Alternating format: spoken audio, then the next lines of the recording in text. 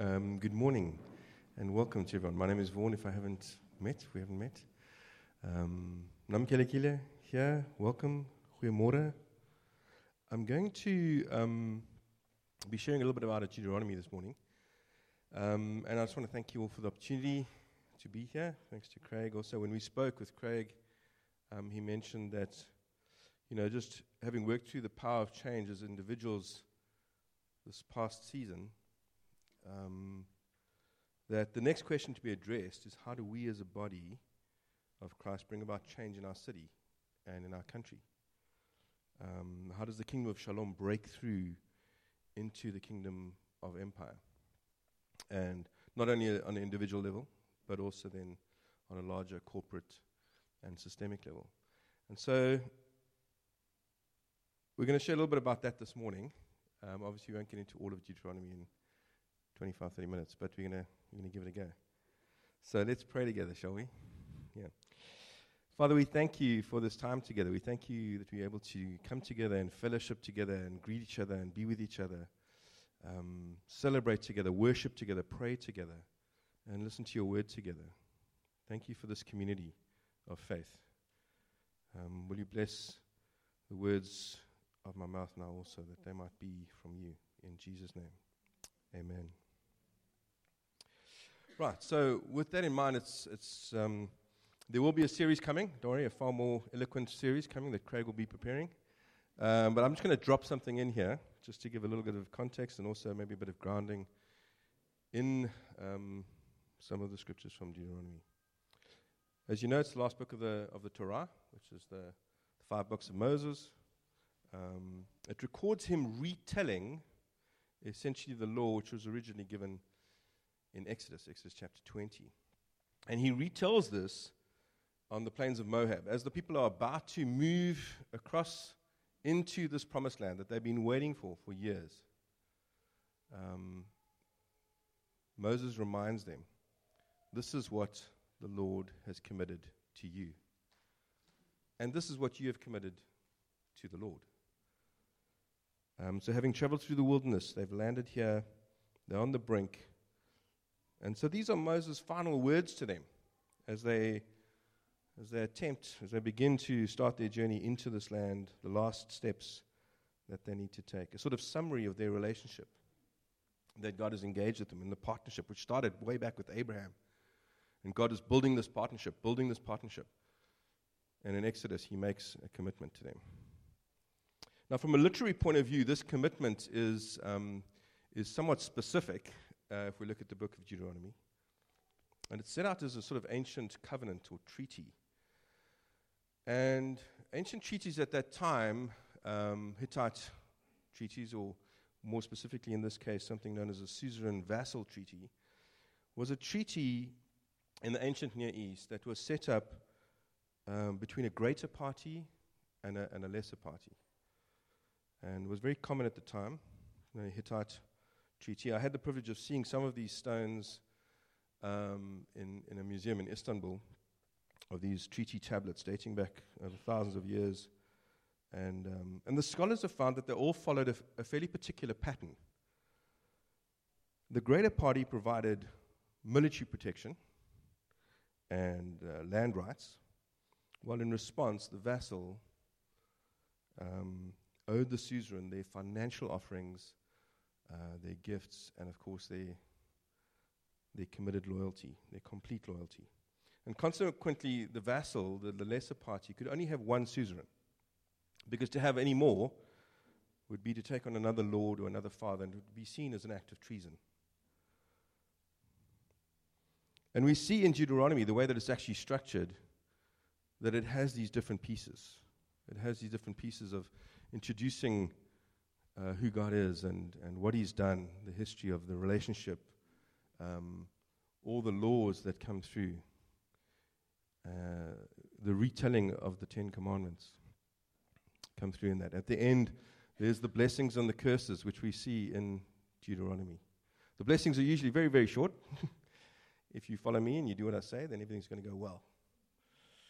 And then, if you look at the whole of chapter 28, the rest of chapter 28 is all the curses that happen. If you don't follow me, These are unfortunately the natural consequences of what will happen.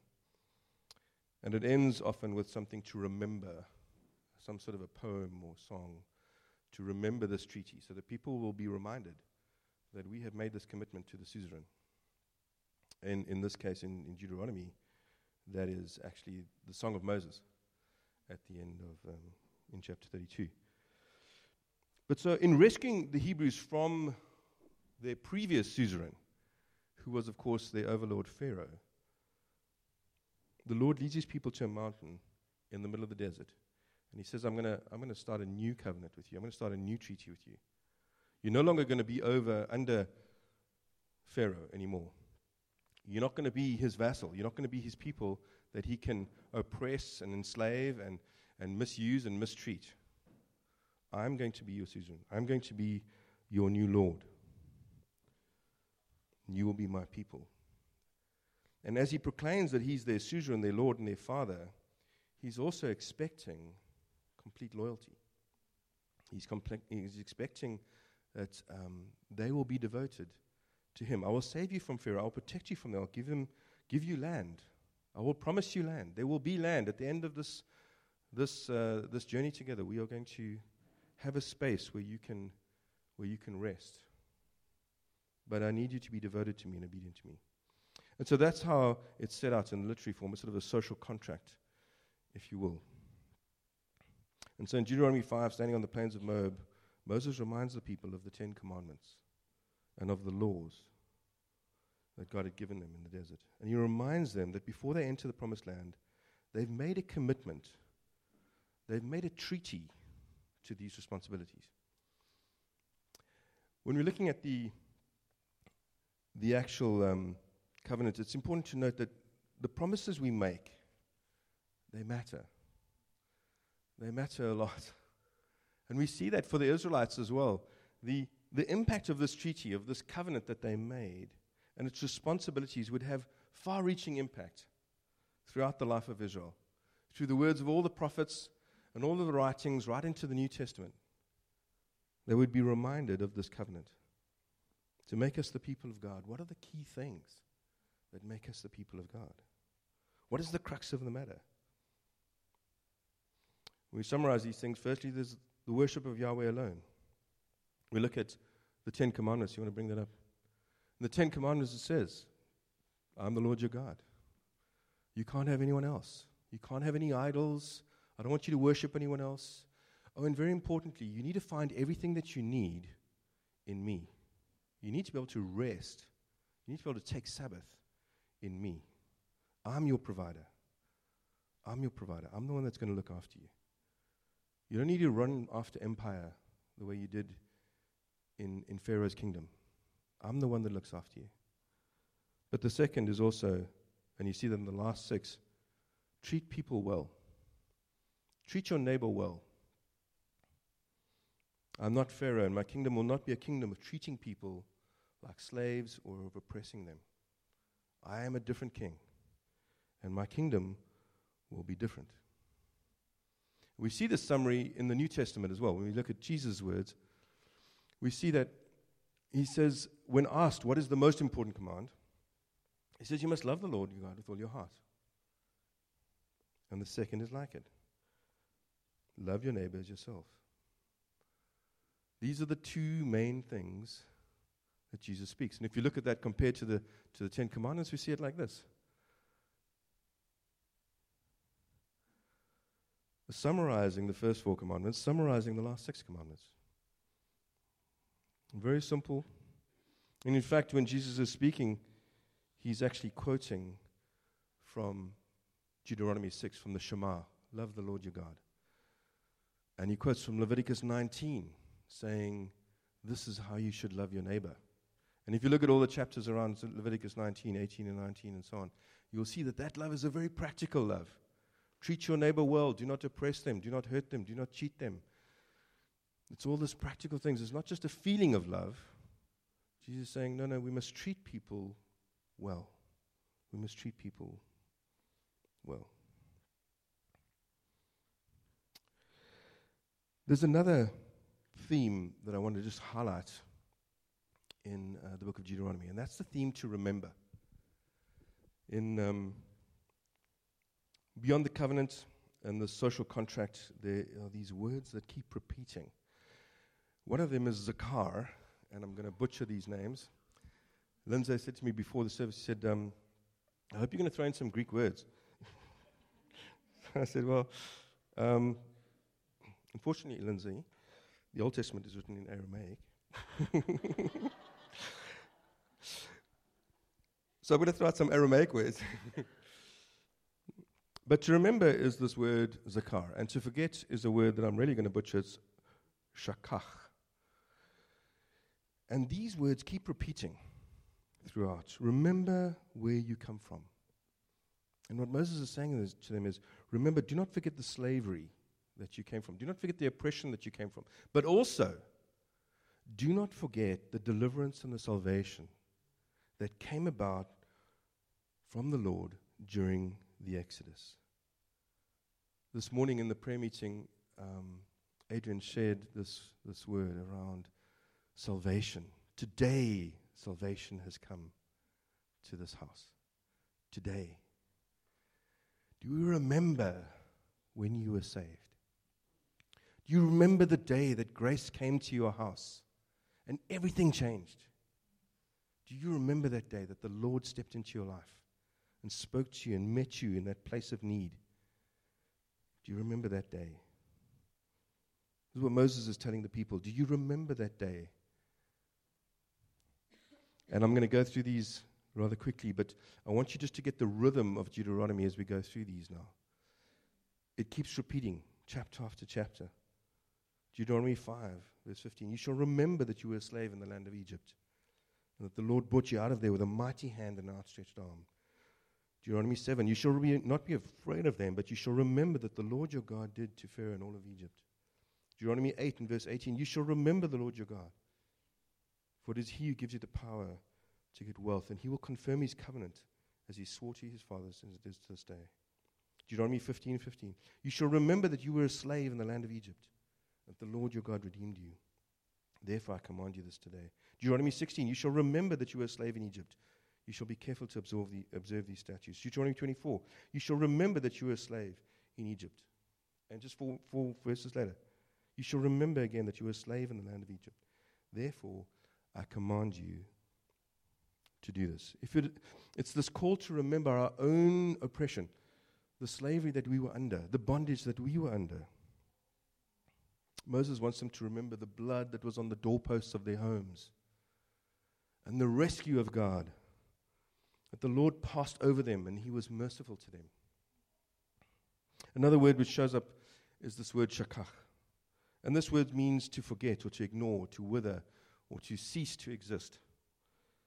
And so there's this call to not forget, to not shakach.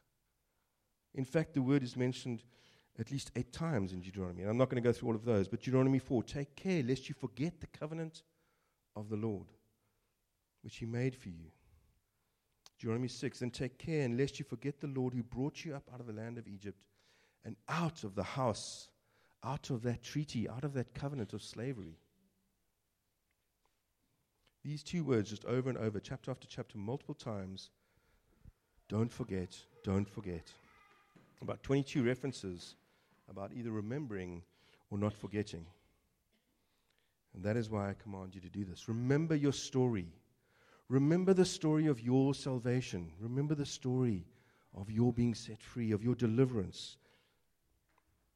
Because when we forget that we used to be slaves in Egypt, when we forget that we too are under bondage, we tend to forget how we should be treating other people.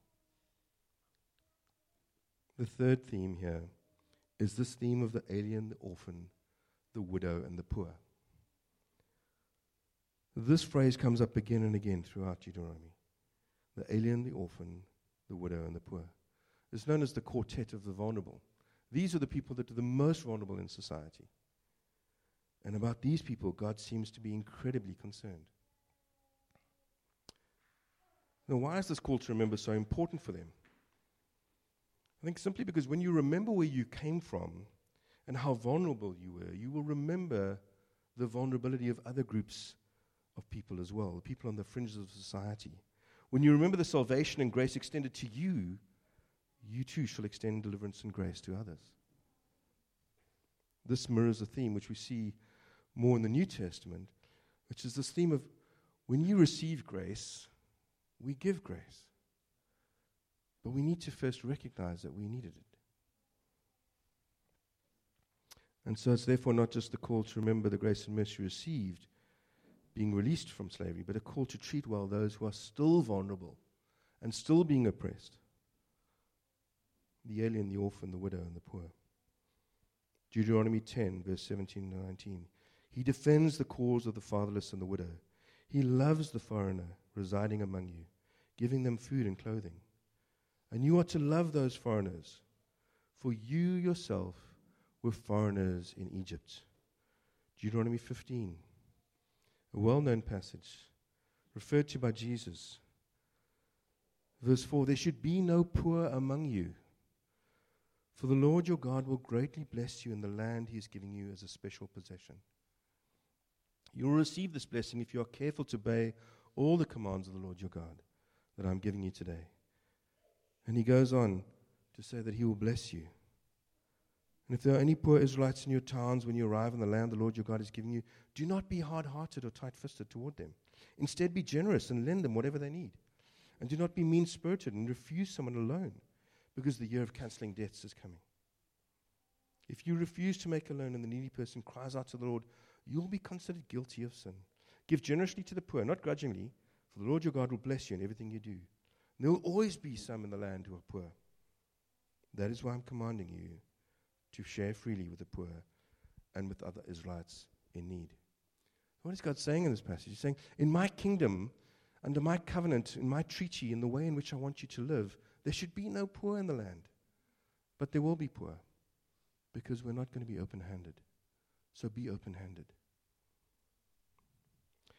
Later on it says, if any of your people, Hebrew men and women, sell themselves to you and they become slaves, it says, give them to the Lord. Your God has blessed you. Remember that you were slaves in Egypt, and the Lord your God redeemed you. That is why I command you this today.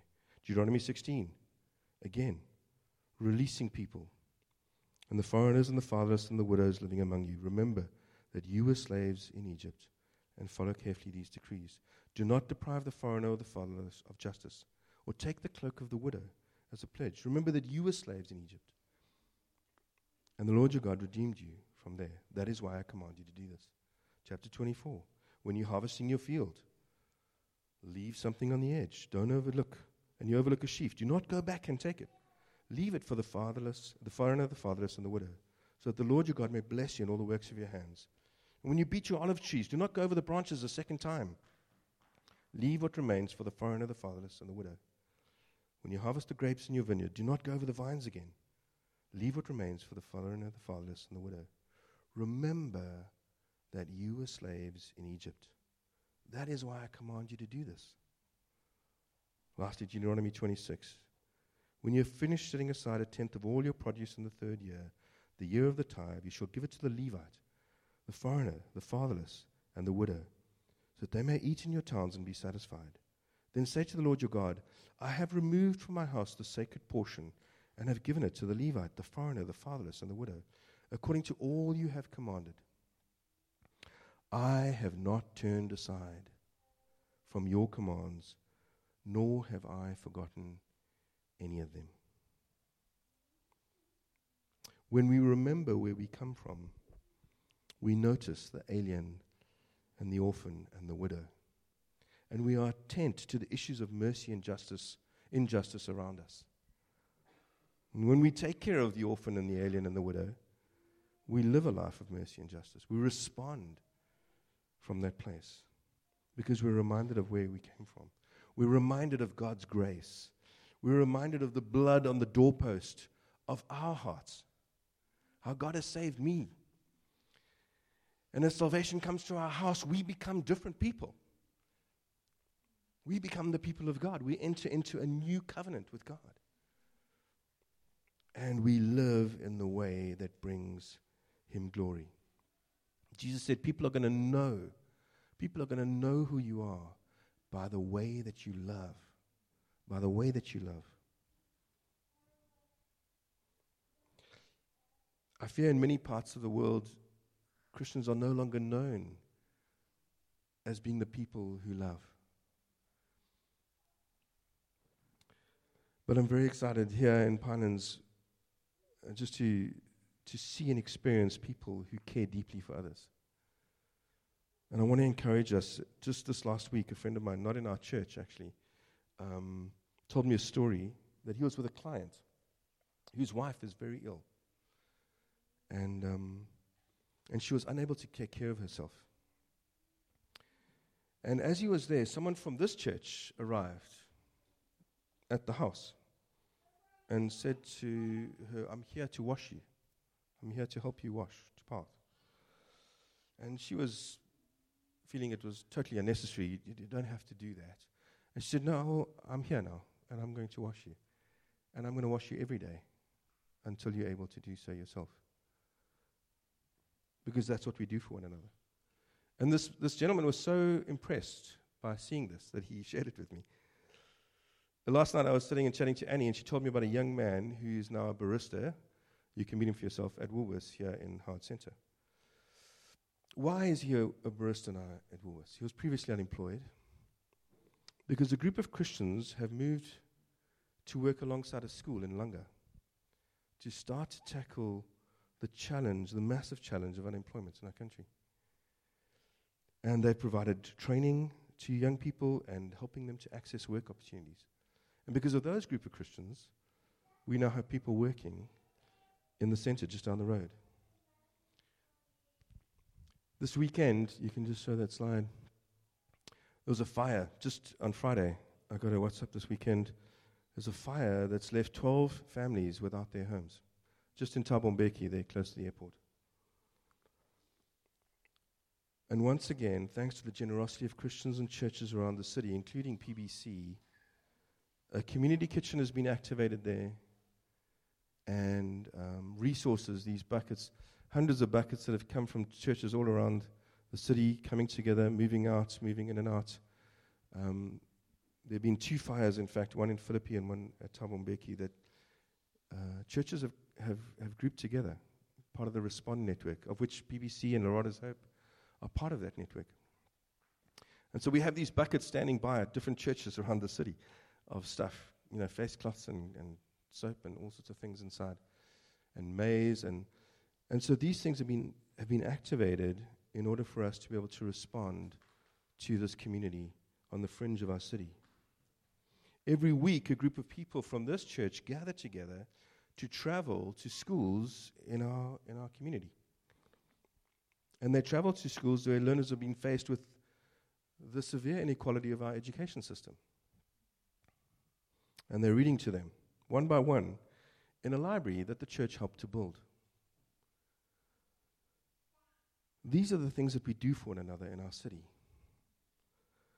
But I need to stress, we don't do them because we're good people. We don't do them because it's a good thing to do. We do them because this is the way of God. This is who He is. This is the treaty. This is the contract. This is the covenant that He has made with us. I want you to love me and to worship me. And by the way, that looks like you looking after all the people around you. That's what my kingdom looks like. When we love one another, when we serve one another, when we care for one another, that's what the people of God looks like. That's why we do it. Because we remember the grace that we received from God. We remember the salvation. We remember the blood of Jesus in my heart, like the blood of Jesus over the doorpost of the Israelites. I have set you free. Go. Bless others. Look after others. Set them free. Remember where you came from, so that people might see the kingdom of Shalom, that people might see who God is, this good God who loves. Remember that you've been saved by grace, and the Lord desires that the way we live will bring about a reflection of His glory and His compassion and His Shalom and His grace and His kingdom. We're no longer under Pharaoh. We live under a new kingdom, under a new God, in the kingdom of Shalom. So that's just a brief introduction to Deuteronomy. If you'd like to know more, there is so much more to share on Deuteronomy. But I wanted to just give you those few themes that have been coming through, and may the Lord bless you with His grace and His goodness.